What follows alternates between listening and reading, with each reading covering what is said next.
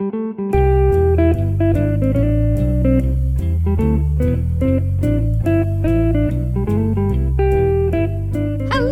to Ross and Carrie, the show where we don't just report on fringe science, spirituality, claims of the paranormal, the end of the world. No way. We take part ourselves. Yep, when they make the claims, we show up so you don't have to. I am Ross Blotcher. I am Carrie Poppy, and we are here with a special episode. With the end of the world, as you said. Yes. From 28 years ago. We watched a VHS video called UPC Codes in 666, Beware the Mark of the Beast. And we will tell you about it, but first, a couple news items. Yeah. I have things to tell you, Ross. Yeah, I'm excited. Okay, so first of all, remember the movie that we watched, Mystery of the Kingdom of God? Yeah. We did an episode about it. We went to the drive-in theater during the pandemic to see this very limited release film made by one man in particular, a young man. Adam Smith. Adam Smith. The film was smitten with his voice. He did all the voices, even the female characters. Even the people from other countries with accents. It was all his not very good voice. Sorry, Adam.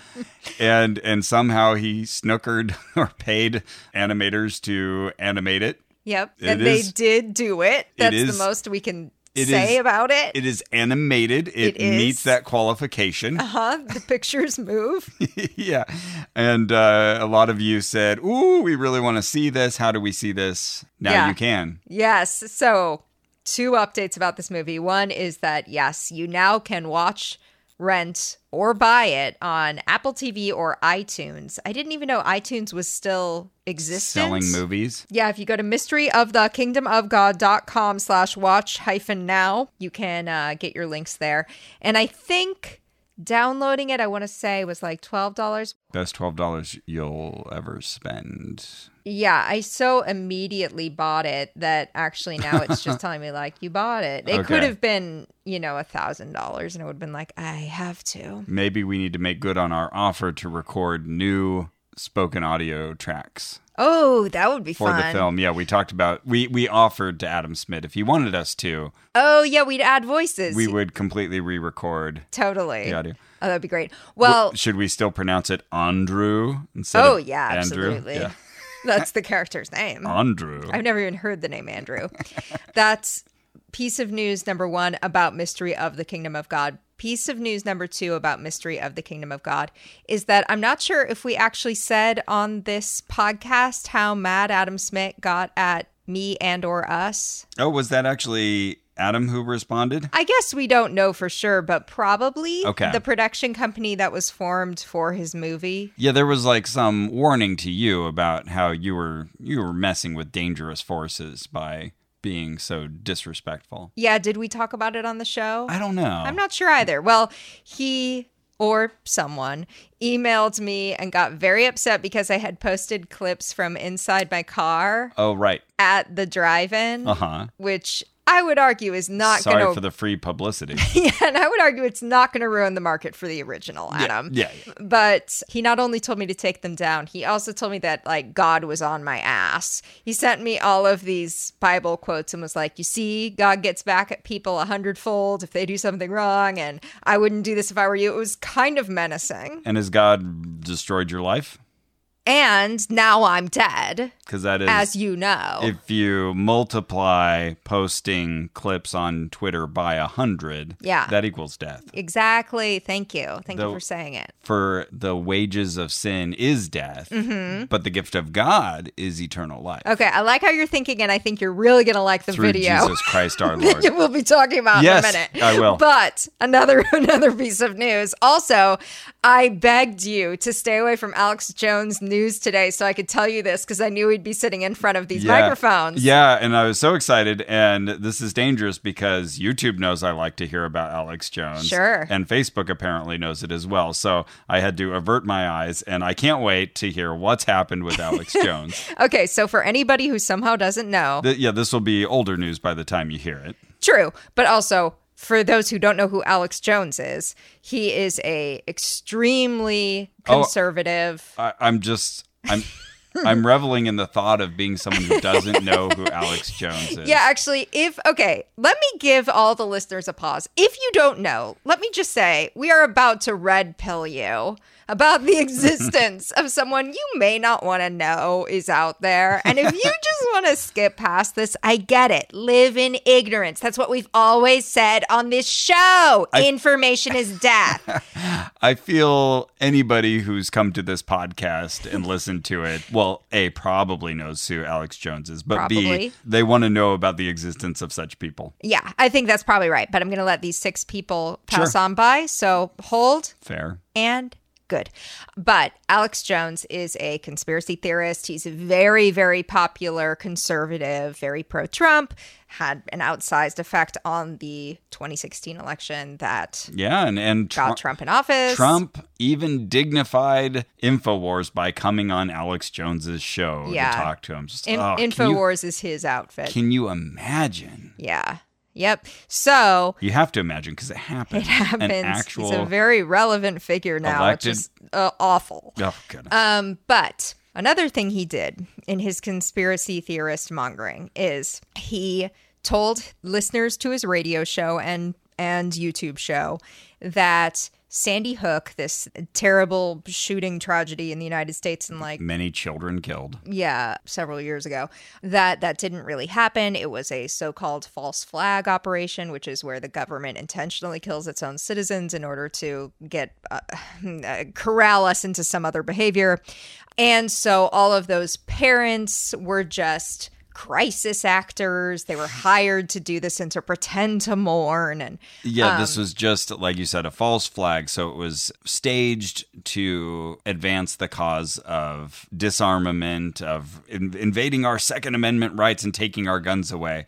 And all that ever happens is that people in America just buy more and more guns. Mm-hmm. All throughout Obama's presidency, they were convinced their guns were going to be taken away. And so the number of guns increased phenomenally. It's so awful. Annoying and frustrating. Anyway. 2012 was the Sandy Hook shooting. I was going to say that, and 10 years and then ago. I thought that couldn't be right, but I thought I was with a particular horrible ex, and I guess I was. It was a 20-year-old who shot and killed 26 people. Yeah. Anyway. Yeah, so it was this turning point in sort of American political life, and because he spread this lie that all these parents were just actors, the parents sued him for defamation. Because they had been harassed and people would hound them and yell things at them. Can you imagine you lose your child and then you've got all these idiots, for lack of a better term, coming out of the woodworks to harass you?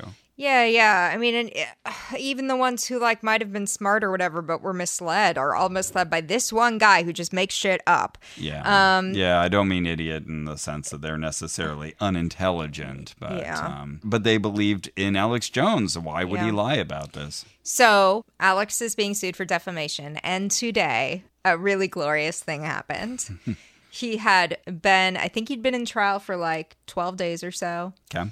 And they had let him take the stand quite a bit. And then today... And I assume this is the same kind of legal proceedings that recently I heard he was on the hook for $150 million in damages. Yep, same case. And he's trying to appeal that. So the opposition lawyers today were like, so Mr. Jones, your lawyers 2 weeks ago accidentally sent us a plain text bundle of all of your text messages, and we've gone through all of them. And do you know what perjury is? And Alex Jones, panics. And wait, all of his texts, all of his relevant texts to Sandy Hook. So he had said that he couldn't find any text messages about Sandy Hook. Okay. His lawyers, one would assume, went through, found them, bundled them as an extraction. Well, let's get these out of the mix. There they are. Yeah. We don't want to give these up. Said we don't have any. And then accidentally sent them to the opposition counsel.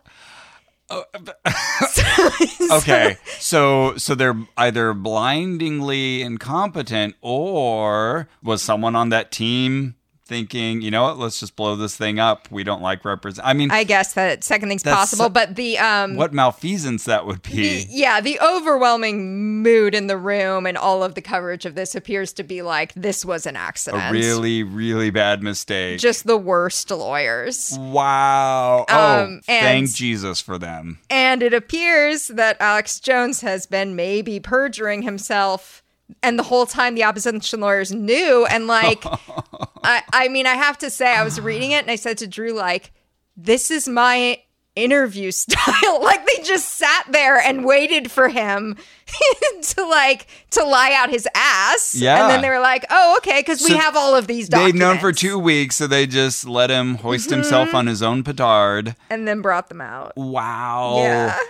Okay. And do we know anything about the content of those texts? Yeah, I mean, yes. The content of the texts are just sort of what you'd expect. I mean, he is just talking about Sandy Hook and lying about what he knows about it. Okay. I haven't looked too much through all of that. But he had already said on the stand, or he had already said under oath, that he hadn't talked about this via text. Wow. And also in the text, it revealed how much money he makes. And I guess in one particular day, he made $800,000. Yeah. And, you know, I mean, that probably wasn't an average day, but still. Yeah, that reminds me of when Joel Osteen had his weekend tithes stolen and publicized the number. And it was like in the tens of millions. Oh, and he was hoping for sympathy, but this made everybody realize, oh, that's the kind of money you're raking in? Yeah. One of these unintended messages. Wow. So, yeah, 150 million, I'm sure, isn't enough. Yeah. One estimate I saw was that he was making like 30 million a year, something like that. Okay. I don't know who was drawing that number, but yeah, just man, what it takes to lie, you know, that he knows it's not true, but he's making that cynical calculation that, well, this makes me money. Yeah. That it's okay to just kind of set the world on fire. Yeah. As long as you do okay. It's just so hard to fathom. Yeah. John Ronson has some excellent reporting about Alex Jones, if anyone's interested. He's been following Alex fantastic. Since he was barely anything. I remember, I read Them finally, and that was a really fun adventure with extremists. Yep. Okay. Well, and thanks for that. that. No problem. The Schadenfreude is strong over here. Yeah. Can't wait to see what happens next. But I hope that the world doesn't end before we get to find out. Ooh, me too. Boy, it would be a real shame. Because we just watched UPC Codes and 666 Beware the Mark of the Beast. From Shepherd Ministries in the year of our Lord 1994. So how did you find this VHS tape? My husband, Drew, gave it to me for my birthday among several bizarre, well-chosen gifts. That's love. Yes. He correctly saw this and said, Carrie would love this. Yeah.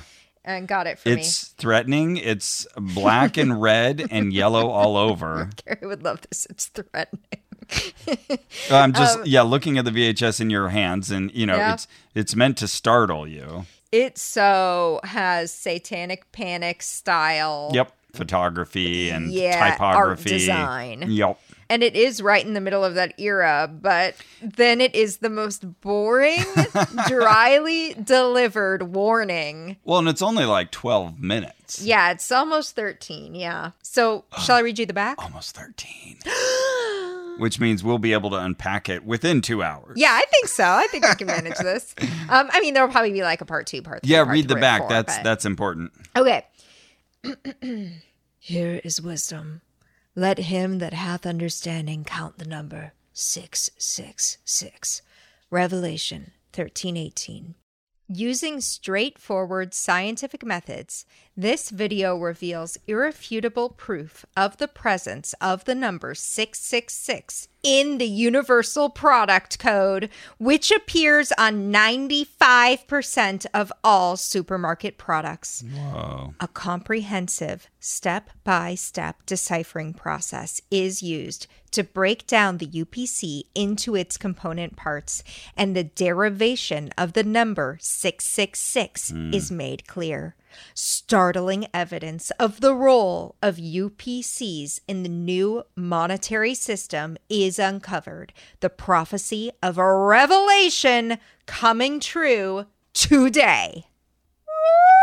Yeah, Clap, wow. clap, clap, Okay. clap, clap, clap, clap, clap, clap, clap, clap. I remember in 1994 being really concerned about the mark of the beast. Oh, you were? Yeah, I gave a presentation to my 6th grade class on technologies that could be the mark of the beast. Yeah, It was sixth grade. That was right. That was like 1994-ish, right? Yeah, Yeah, it's like maybe right in 93. there. Okay, well, first, for our non-Christian, never even were Christian listeners, Yeah. we should explain what the Antichrist is and the mark of the beast. Okay, so I'm going to assume everybody knows what the devil is. Yeah, the bad guy. Yeah. The opposition. Horns, yeah. The opposition council. Former angel got a little too full of himself. God kicked him out of heaven. Yeah. But and we've talked about this on the show before, but Sure. there's going to be a lot of conflation here because that's what Christians, mainstream Christians do. They conflate a lot of these different figures and pieces from different authors with different perspectives on the bad guy, and they kind of combine them all together. And in this video, we'll see a lot of this conflation happening. Okay, so in the book of Revelation, which is the last book of the Bible, which was clearly written by a stoned guy, it says that it sort of says that there will be this great battle at the end of the world. And first, the Antichrist, this political figure, is going to rise up and he's going to convince all these people to follow him. And everyone is going to treat him like he's the return of Jesus practically, but really he's a bad dude. And we need to watch out for this guy. And then he's also going to instill this monetary system called the Mark of the Beast. Yeah, there's this, it's a mark that you'll need to have either on your forehead or your right hand. And I gotta tell you guys, go right hand of the two options. Yeah, if it's a visible mark. Yeah. I mean, get good it on there. you if you want a forehead tattoo, but that is a big decision. I'm going back of hand.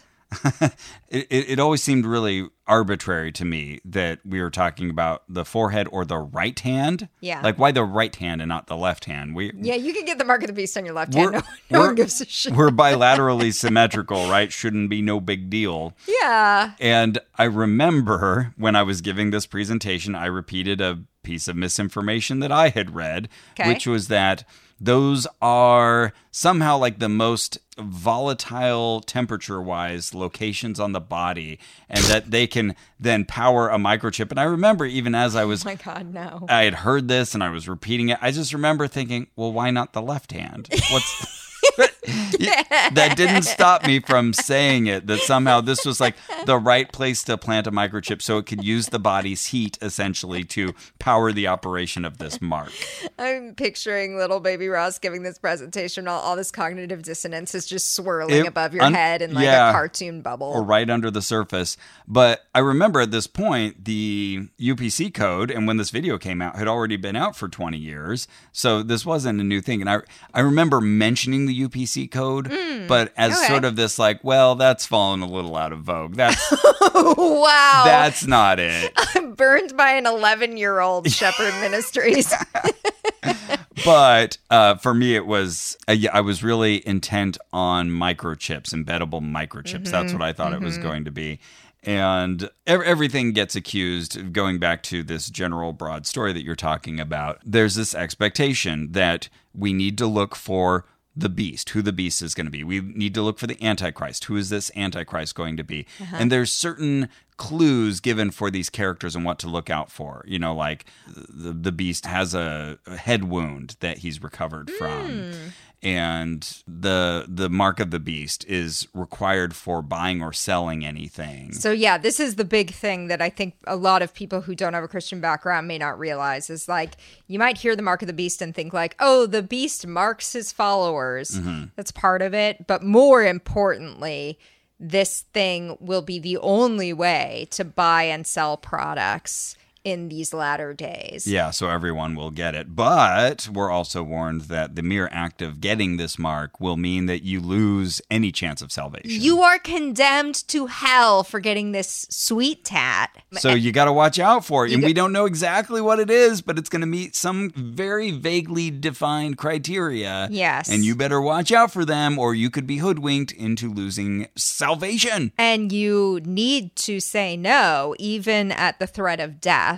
Yes. So that you can get into heaven. Yeah. Okay, so now that we're looking out for it, this guy, who I believe is John Shepherd, has the answer about what the mark of the beast is. Okay. Though he will speak out of both sides of his mouth a little bit about this. I should also mention that many have pointed out that the probable reading of why they say forehead or the hand is because of phylacteries. These were... Excuse me? Those little boxes that you tie to your head as a Jew that have the scripture inside of them. Yeah. So those are either tied around the forehead, or if you're left-handed, it's on your right hand. If you're right-handed, it's on your left arm. So anyways, Got it. The thought is that that's why he's talking about having this mark there, because that's where you're supposed to have the scripture. Ah, right. You're sort of replacing a holy site with this garbage. Yeah, just throwing that in there. Got it. Okay, so the video starts out by telling us the purpose of what we are about to watch, and that is to warn us of what is coming to pass shortly. Shortly. Now, he doesn't say how short. Yeah. But this was 1994. Granted, Jesus says in Revelation, "Behold, I am coming soon." So... And he says, this generation standing in front of me won't die before I come back. And that was actual Jesus in the Gospels, at least, much closer to the real Jesus, supposed to be the corporeal there Jesus that said this. Yeah. But then, in Revelation, you have just this spirit of Jesus that shows up. That John tells us that he's John of Patmos, we should say, tells us that he saw. And he says, "I'm coming soon." And you're right. Every indication is this is supposed to happen within the lifetime of the people who were Standing alive in at front of Jesus' him. time. Cut forward 2,000 years. Here we are. Still hasn't happened. And this video from 1994 is telling us it's coming shortly. Shortly. Do these words have any meaning? You decide. So this will all circle around a couple of pieces of Revelation. And the one we'll hear the most, I think, is in Revelation chapter 13. Yep. Particularly verses 16 through 18. That is the one place where we learn about the mark of the beast. Okay, there you go. All of this is so scant. There's very little that the Bible gives us, and it gets, again, conflated and confused. And this guy who's doing the speaking conflates and confuses a lot of these ideas. Speaking of which, he commits one of my bugaboos, which is as the light comes up on him, very spooky design for this set. It looks satanic.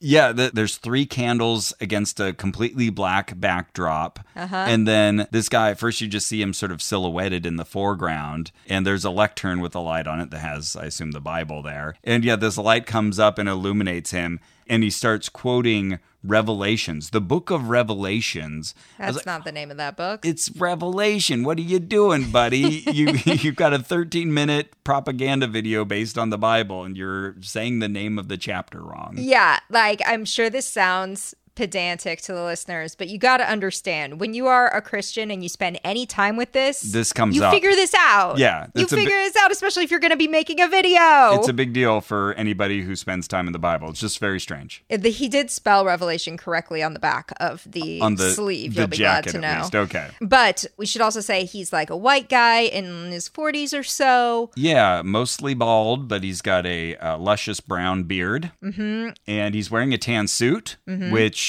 is already a solecism. What? Obama got in real trouble for wearing a tan suit. Oh, did he? Oh, yeah. Fox News went to town on, can't believe, so unpresidential. Anyways, okay. And he's got a brown tie, and that's about all we see of him because the rest is faded into blackness. Yes.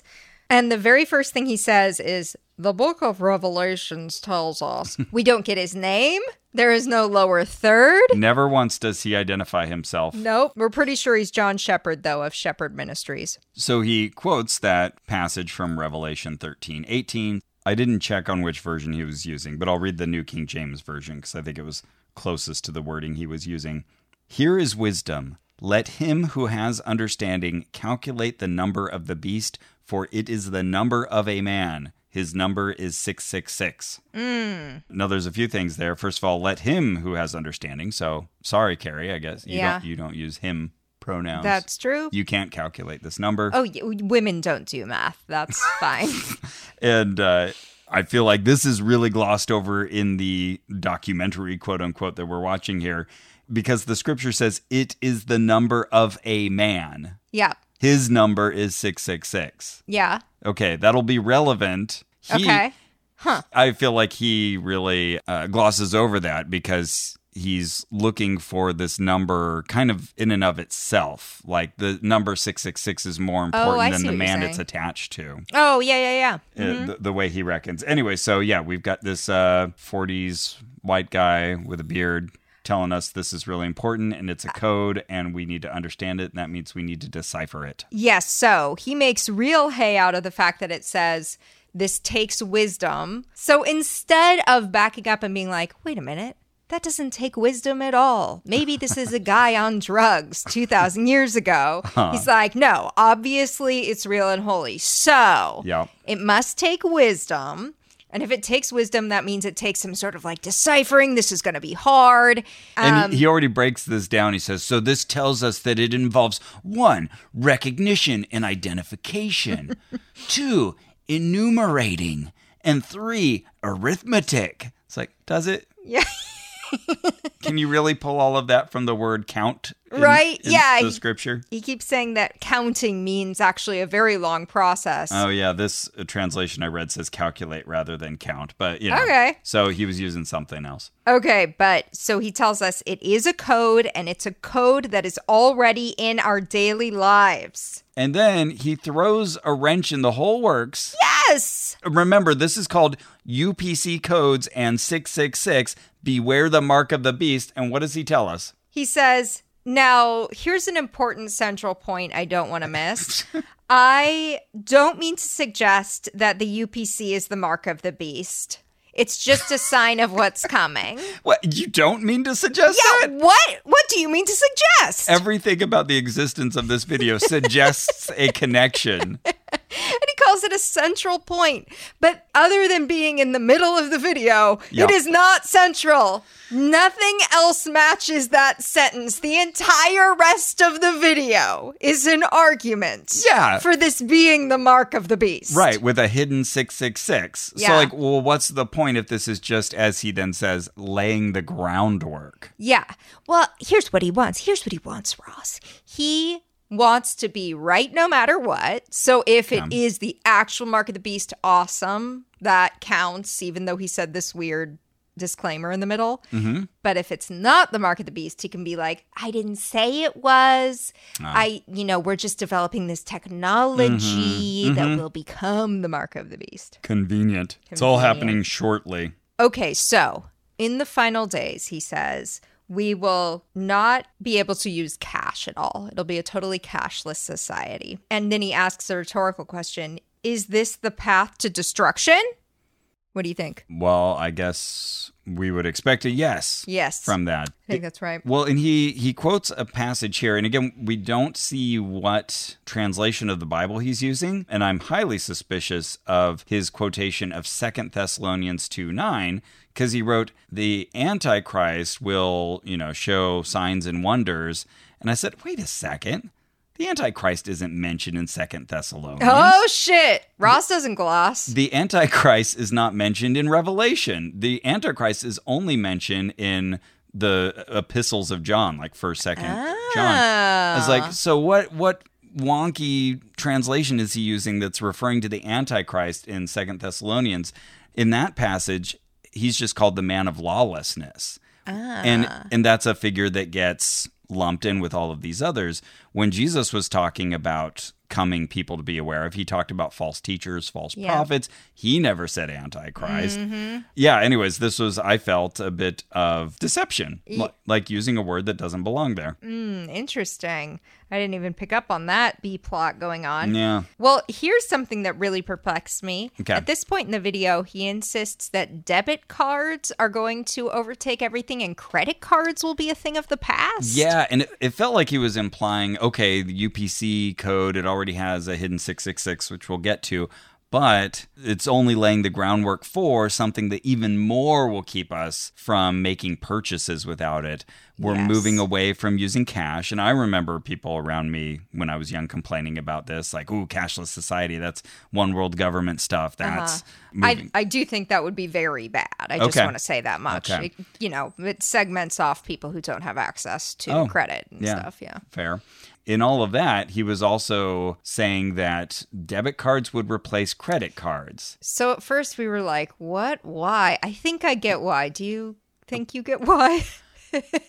Not really. I had to work for it. I'm hung up on the problem that credit card companies are powerful and they like earning money on interest. They don't want everybody to use debit cards. They would so prefer we use credit cards. They actively discourage us from using debit cards. Charge us fees. And also make it seem as if debit cards can't be as safe as credit cards. They don't have the same protections. Okay, but here's why I think where do you think he's going? Okay, so I think he's saying, when I buy with credit, I'm not actually purchasing, right? You're purchasing for me and I'm promising to pay you back. Yeah. The actual money itself is not actually in play yet. Okay. With a debit card, the actual money is in play because it represents the money in my account. Oh, the actual money's moving rather than just placeholders. Yes. Okay. And so now the debit card is the thing that's actually replacing cash, whereas the credit card is more of just sort of an interloper in the process. Okay. Interesting. Yeah, that's probably where he's going with that. He was also very concerned about, again, this is 1994, the idea of chips coming into our cards. Our credit cards are now getting chips. Yes. You can hide all kinds of numbers in chips. I do think it's annoying when I'm ordering a sandwich and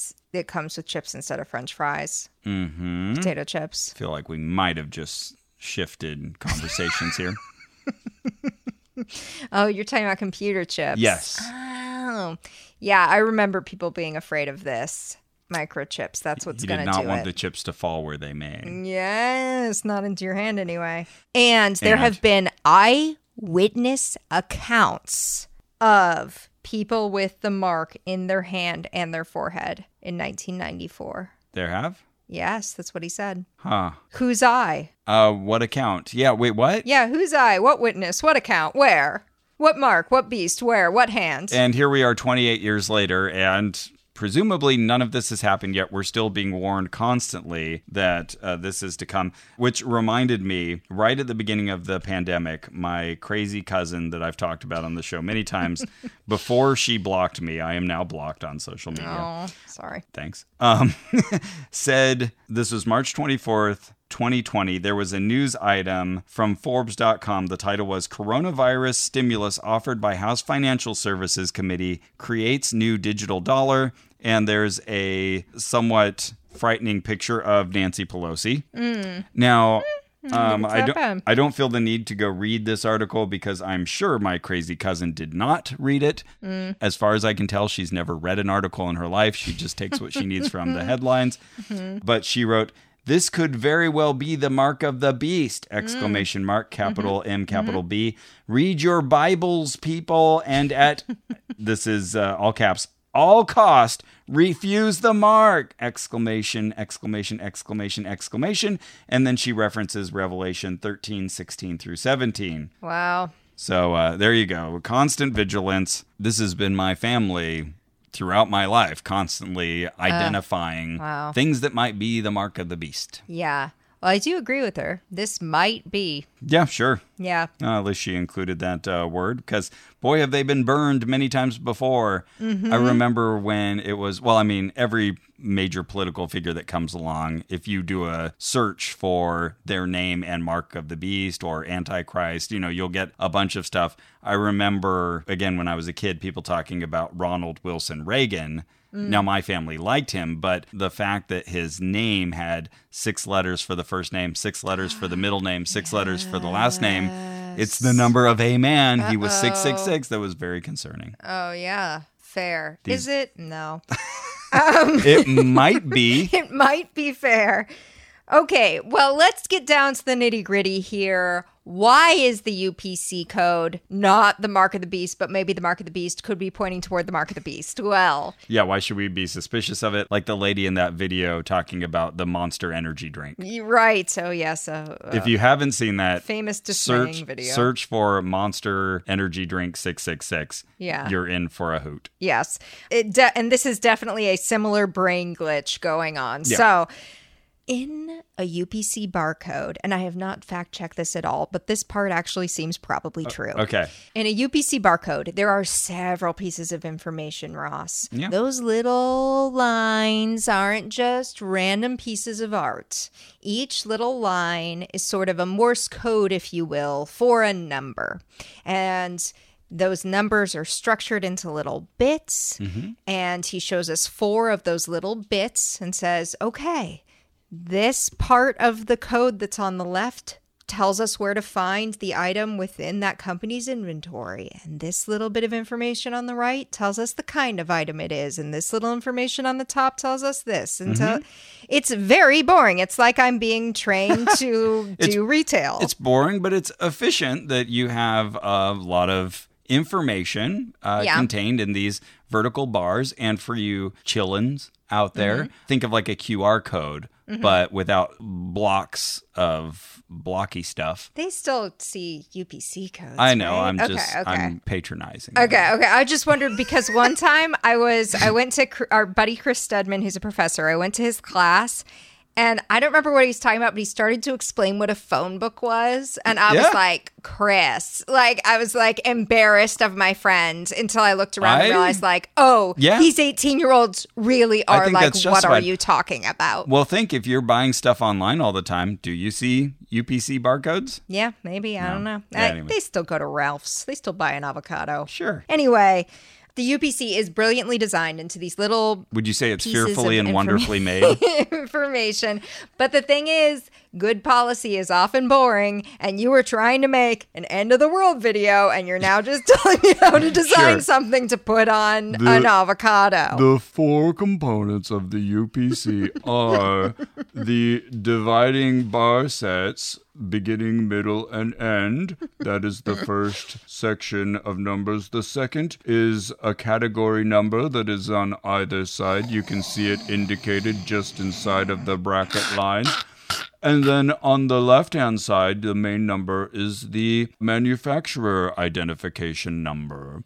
And so on the left-hand side, you've got these codes. I've read elsewhere that it's like the first either 6 or 6 to 10 numbers. Those identify a manufacturer.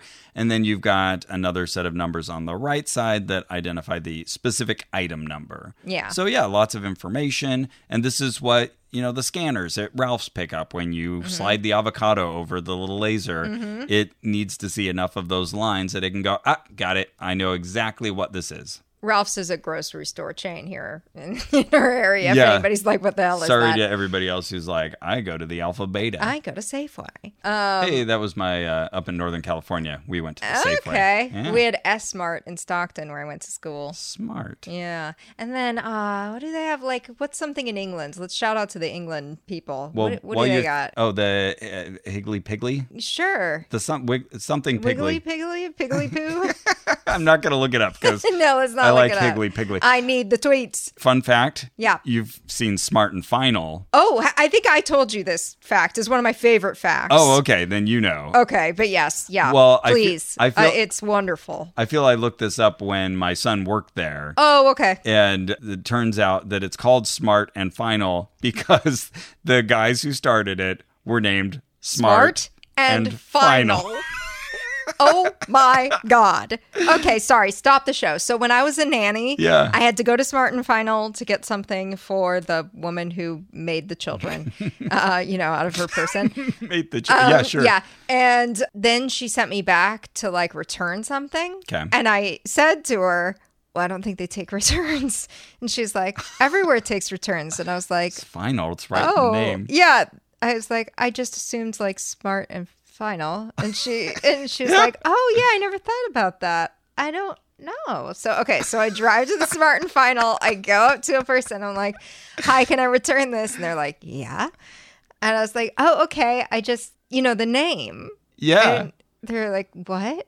Well, Smart and Final. And the cashier had never heard this. No one else had ever come up confused. Well, no one's even tried to attempt a return because they're like, well, all sales are final. Yeah, maybe. But they're smart. Maybe.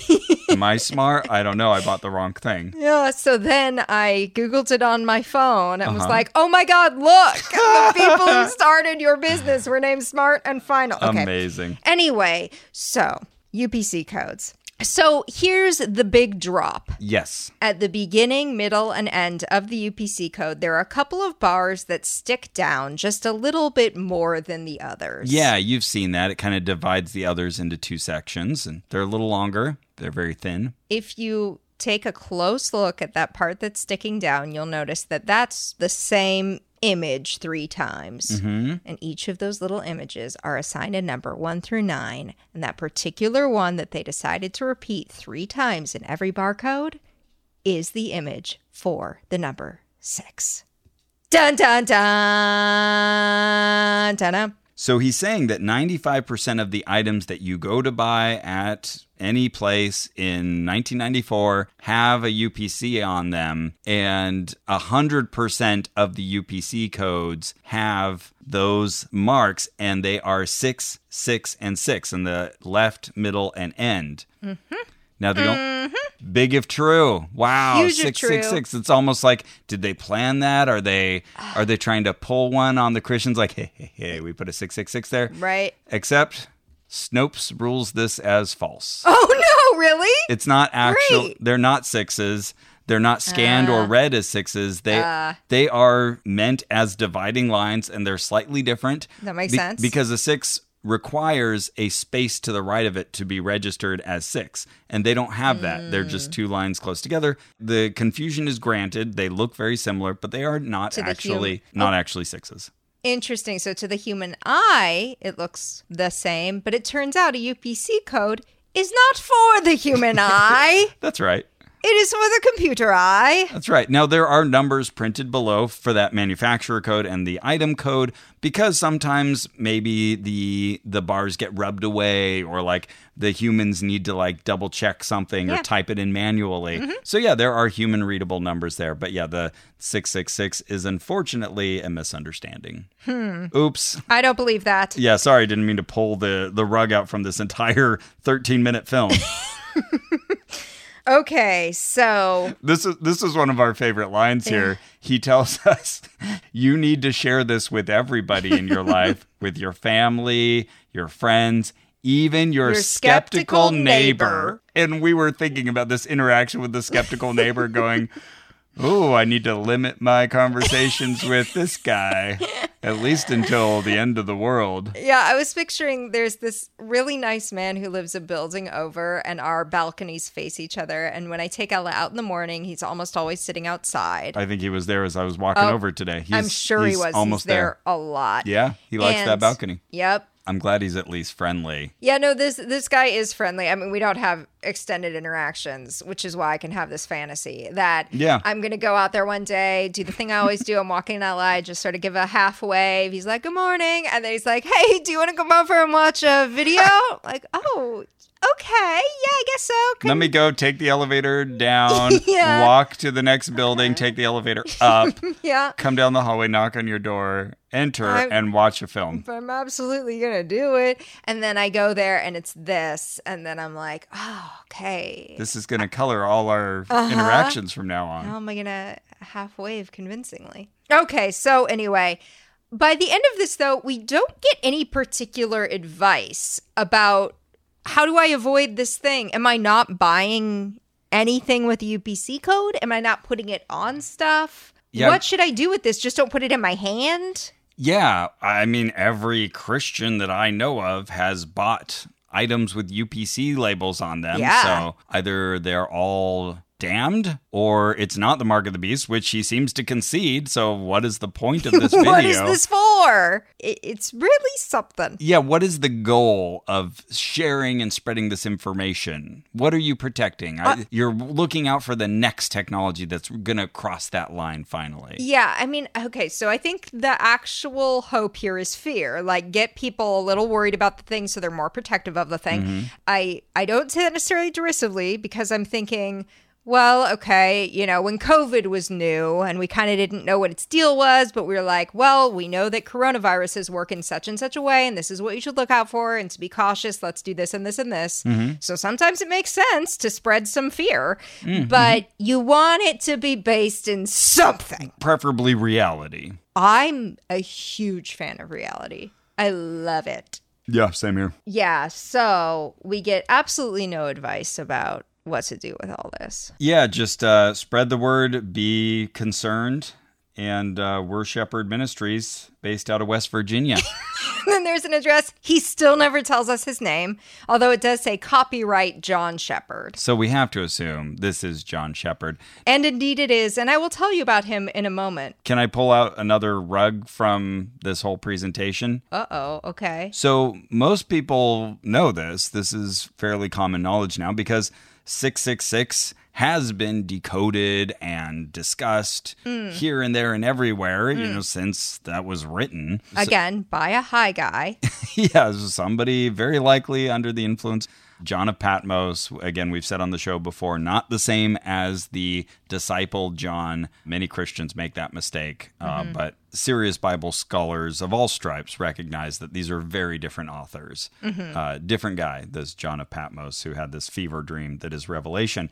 Anyway, so it's the number of a man. His number, the beast, is 666. So the most common understanding of this that makes just complete and total sense is that this was a bit of numerology called gematria, where you assign numbers to the letters in the alphabet, and then you add those up, and then you get a value. Fun fact, the earliest manuscript that we have of Revelation of this relevant scripture and another really important early manuscript both say 616 rather than 666.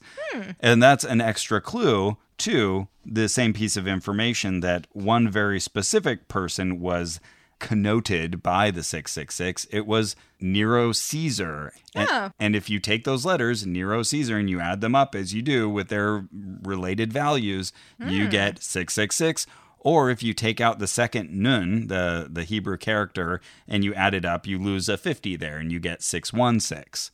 So it's pretty much a solved riddle. You know, he who hath understanding hath already understood this, that John of Patmos was referring to Nero Caesar. And like, this still sounds nuts. Okay. But it's like an agreed on thing by... Yeah. Okay. Pretty much everybody who's looked into this agrees that's exactly what he was intending. Okay. That's why we have the slight discrepancy there between manuscripts.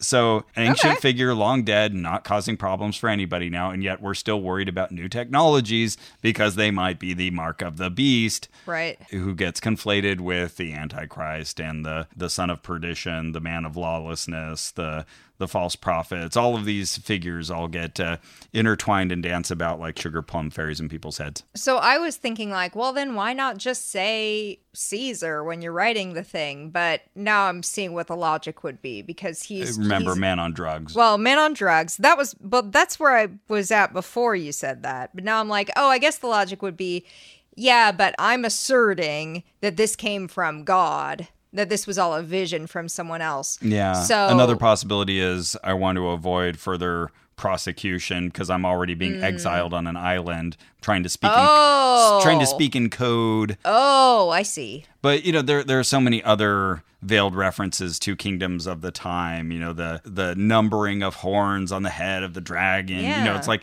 very clear that he's talking about Rome. Oh, damn. Okay. So, wow. A whole different thing has been going on for me. I've just been assuming the high guy was like, I saw an ox. And then we were like, an ox? I understand. That's Turkey. Right. I didn't think he actually was like, no, that's about dumb. But by ox, of course, I mean Persia. Yeah, but it's a great tactic, and the apocalypse was a genre of literature, and the ones that we know best are Daniel and Revelation. Yeah. But there were many others at the time, the Book of Enoch and like all of these other apocalyptic texts, and they use that same method of making kind of sideways allusions to various leaders and rulers. And it's been very effective because then you get all of these smart people who love to find patterns who can make it fit with whatever the current they want. milieu is. That's a real problem in your special twin language, if I can make it work with anything I want. Yeah. John. Yeah.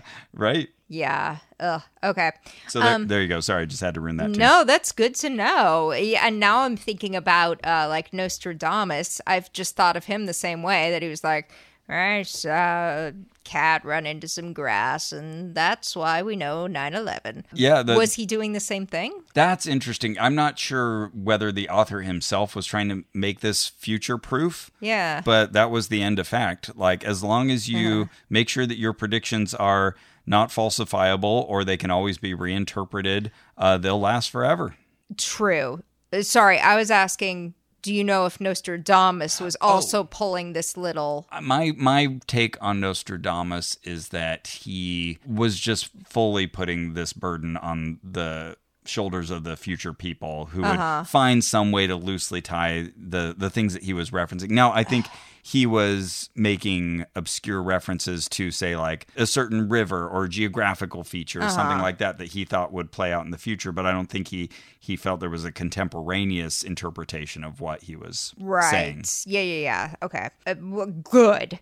But God, that's all so annoying. It's making me think of our friend Julia Sweeney has this wonderful one-woman show called Letting Go of God. So and good. One of my favorite lines in it is she's talking about Jesus keeps talking in parables. Yeah. And nobody's getting it. And she's going back in time, remembering her reading these stories for the first time. And she says, well, if no one understands them, don't speak in parables then. Even your staff doesn't understand them. I love it. Good for her. It's like one of those things that was said often enough and early enough to me as a child, like, oh, for he who has ears, let him hear. And like, all of this kind of holier than thou, better than thou, like, oh, you don't understand it because you're of the world. Good on her for just like calling BS on that. Like, it's bad teaching. You're not doing this well. You are not a master communicator. You're making bad analogies. They don't resonate with people. Stop it. Exactly.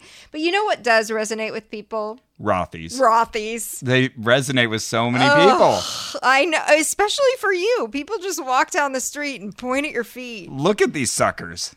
I mean, wouldn't you point at them too? He's actually wearing them. Yeah, they're cute. These are my RS01 sneakers. Damn. They could be your new everyday shoe obsession if you wanted. They could, because they give you right out of the box comfort. And that's true. You don't have to wear them in or anything like that. They're ready to go. They're really like soft and comfortable and pliable, and they move with your foot. It's really nice. Even though they're made out of, get this, Carrie. Okay.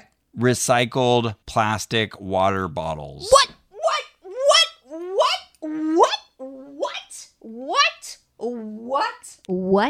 Carrie's giving me the full Dolby Atmos experience as she moves her head around and says what from many different angles. Oh my God. That's really incredible, because when I think of water bottles, I don't think of comfortable footwear, but I have a pair of Rothy's. No, I have two pairs of Rothy's, and they're both very comfortable. And not only do they come in amazing styles and colorways, I don't know what that means, you can wash them.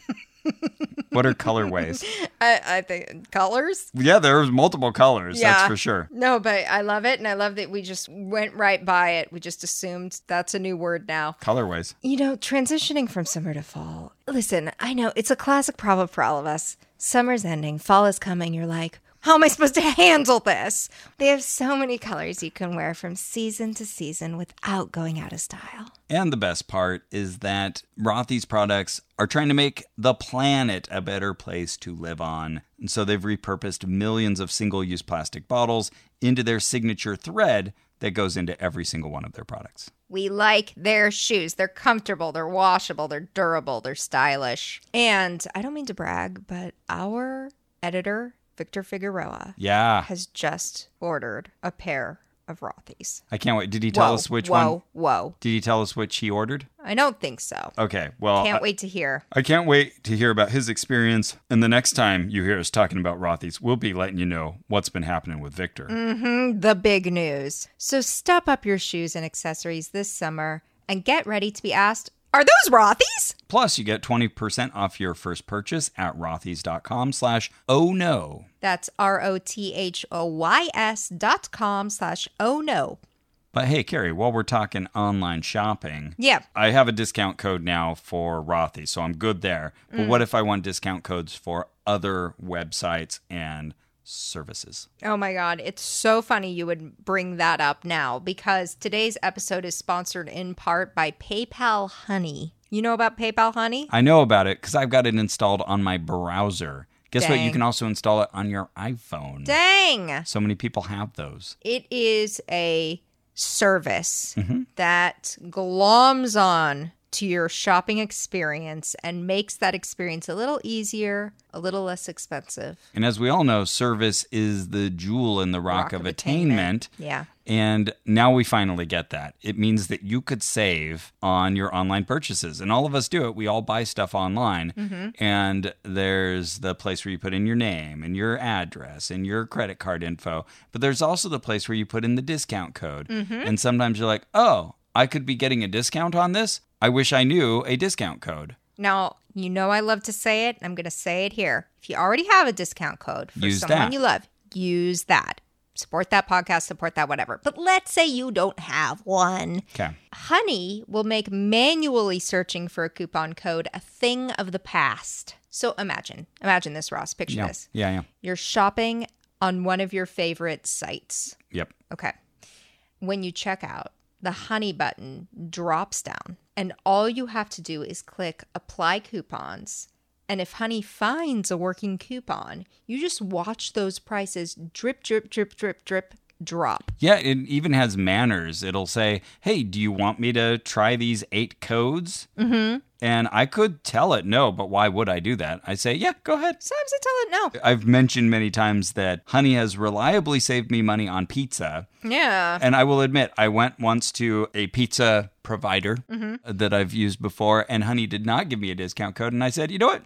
It's a little too expensive for me right now. And I canceled the purchase. Oh, wow. So if Honey had one at that moment, I would have used it. But I was like, you know there what? you go. I'm going to eat something else. So this is the thing that will save you if you're just kind of on that edge of affordability. Maybe it'll help you bring that edge down a little bit. I like my pizza with honey. Yeah, there you go. And you can add Honey to your iPhone too. You can just enable it on Safari and find the savings on the go. Yeah, and it's, like $3 here, $2 there, $5 sometimes, it just saves you money. That's cool. And it's free.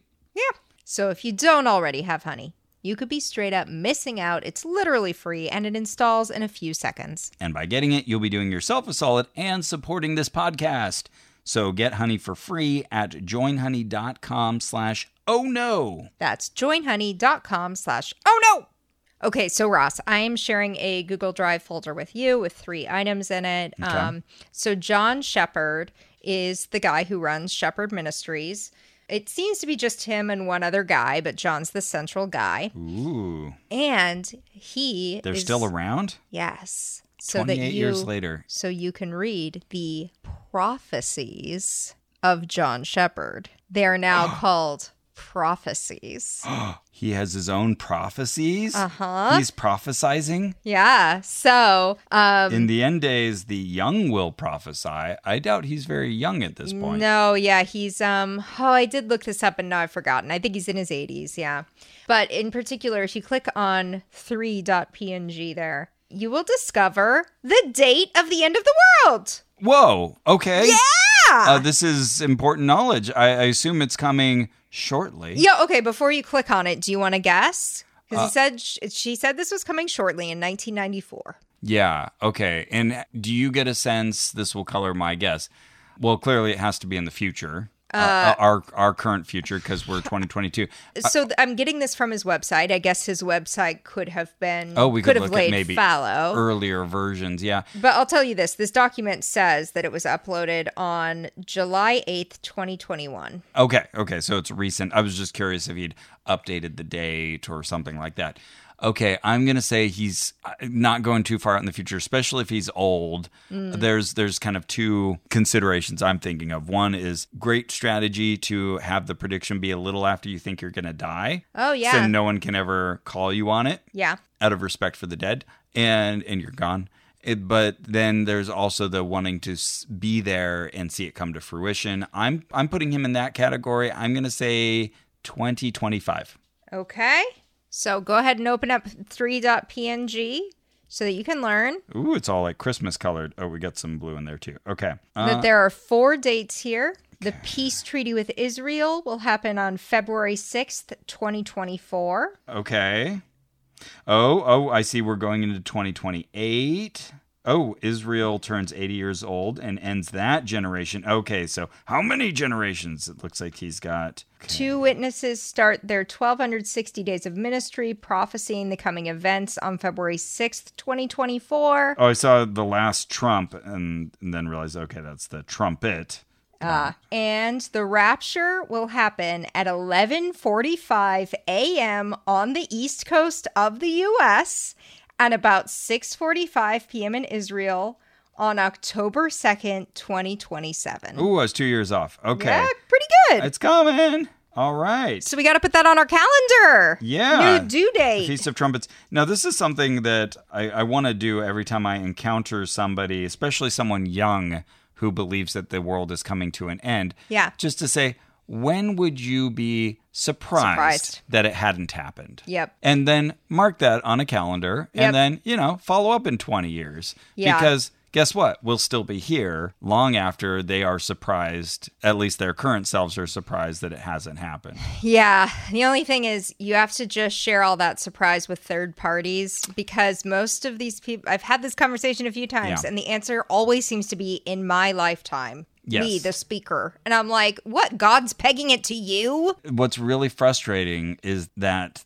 lesson of history is always lost within that generation. Like they can't sympathize with the previous people who are so equally convinced as they are. Like they can't take that lesson from, the followers. Some people take the lesson. Yeah, but people who are in the heat of doing this numerology and everything, they don't want to hear about the Millerites, that were disappointed in 1844 or 1843, whatever it was.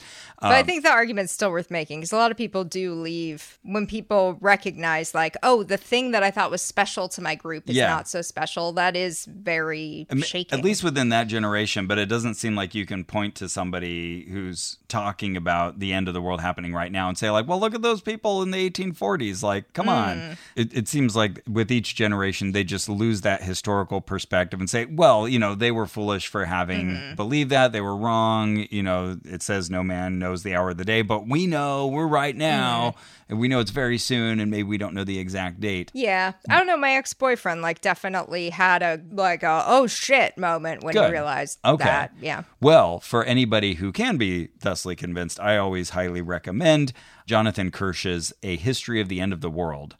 Great book. It details, since the time of Christ, all of the failed end times predictions, like the major ones that people really thought that's it. That's the end of the world. Yep. It's coming back. When prophecy fails is also a good Yeah. primer on that. So John Shepherd is still doing this. And if you go into that folder, you'll also see a 61-page ebook I grabbed for you that I am not going to read, but maybe you're interested in, about Isaiah's prophecy something. I wonder if he'd be interested in coming on the show. Oh, you messaged him. Yes. So image number 2 you'll see is my email trying to get him to come on the show. Want to talk? Please send me your comments using this form. Yes. Okay, what happened? Oh, I haven't gotten a reply. Okay. I would be surprised if I do from 80-plus-year-old John Shepherd, but we'll see. But also, listener, are you in Martinsburg, West Virginia? Well, guess what? This guy's right on your soil. In looking up the address of this ministry, I discovered that it shared an address with something called Shepherd's General Contractor and Shepherd Electric, which is like a 300-person company in Martinsburg, West Virginia. So I'm sure it's been there since the 1800s. So I'm sure people in that area are listening right now and freaking out. But some guy in that family is the prophet behind all this. Wow. And I mean, how convenient to have the last name Shepherd. Totally. And have a ministry. And to be giving light to everyone. Yeah. They're electric. Yeah, right. Yeah, good point. Sometimes I feel like names can kind of predispose you to certain callings, and that may be the case for him. I would love it if he would want to actually come talk about this, in which case I would read his ebook. There you go. That's the spirit. And speaking of, we will soon be talking to someone who wrote a book. Great segue, Carrie. That's right, yeah. Yeah, we will soon be talking to someone who has written a book. Okay, stay tuned. We're very excited about this. I really enjoyed said book. So there we go. Yeah, that tells you People nothing. are on the edge of their seats. They're like, I can't believe it. Someone wrote a book and they're going to talk to them. Wait. An author? Yeah. They're going to talk to an author? Oh, my God. We're not selling this well. It's going to be really great. We are actually looking forward to this conversation. I think people just pooped in their cars. Well, that's it for me. Here we are. We've talked about a 13-minute video, much longer. Don't worry, we make fun of ourselves too for this, but we had a lot to say about it. Ross doesn't gloss. Carrie does Terry.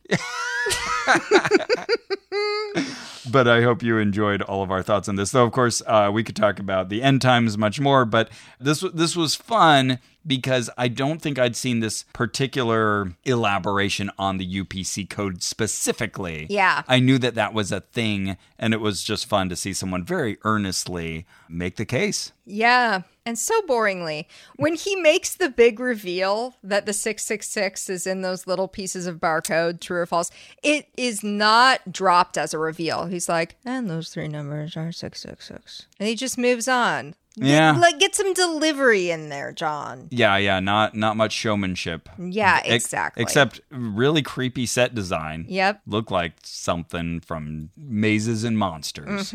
Exactly. Or Jack Chick Track.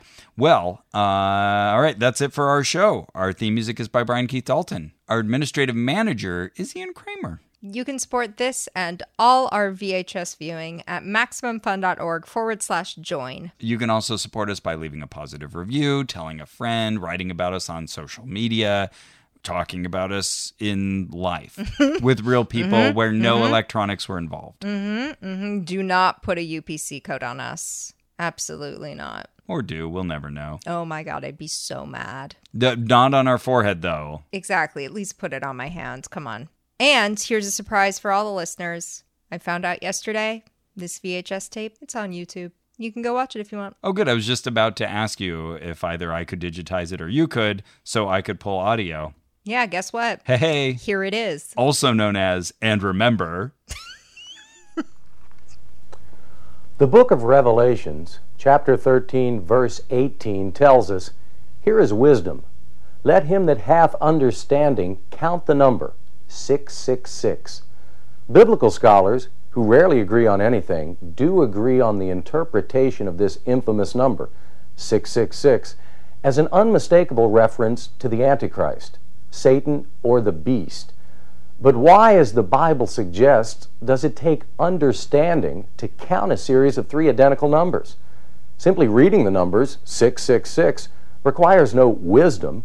Therefore, 666 must be a kind of code, hidden from us, yet somehow demanding to be discovered.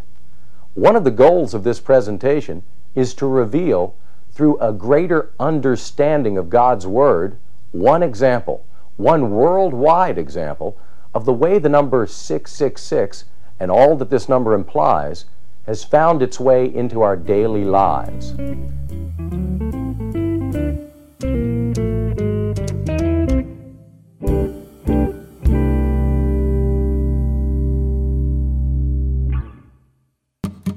Hey, it's John Moe, host of Depression Mode, a podcast about people's mental health journeys.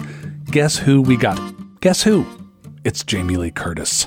I look at life now as the game of Guess Who, which is simply the process of elimination. I know what I don't like. That's how I found out who I am. Jamie Lee Curtis on addiction, show business, and fooling people. All on Depression Mode from Maximum Fun, wherever you get your podcasts.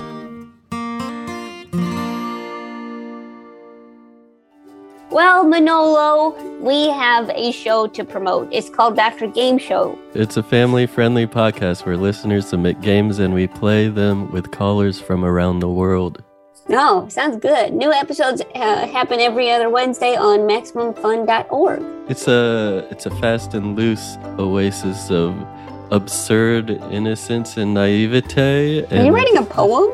No, and just saying things from my memory. And it's a nice break from reality. Are we allowed to say that? I don't know. It sounds bad. It comes with a 100% happiness guarantee. It does not. Come for the games and stay for the chaos. MaximumFun.org. Comedy and culture. Artist owned. Audience supported.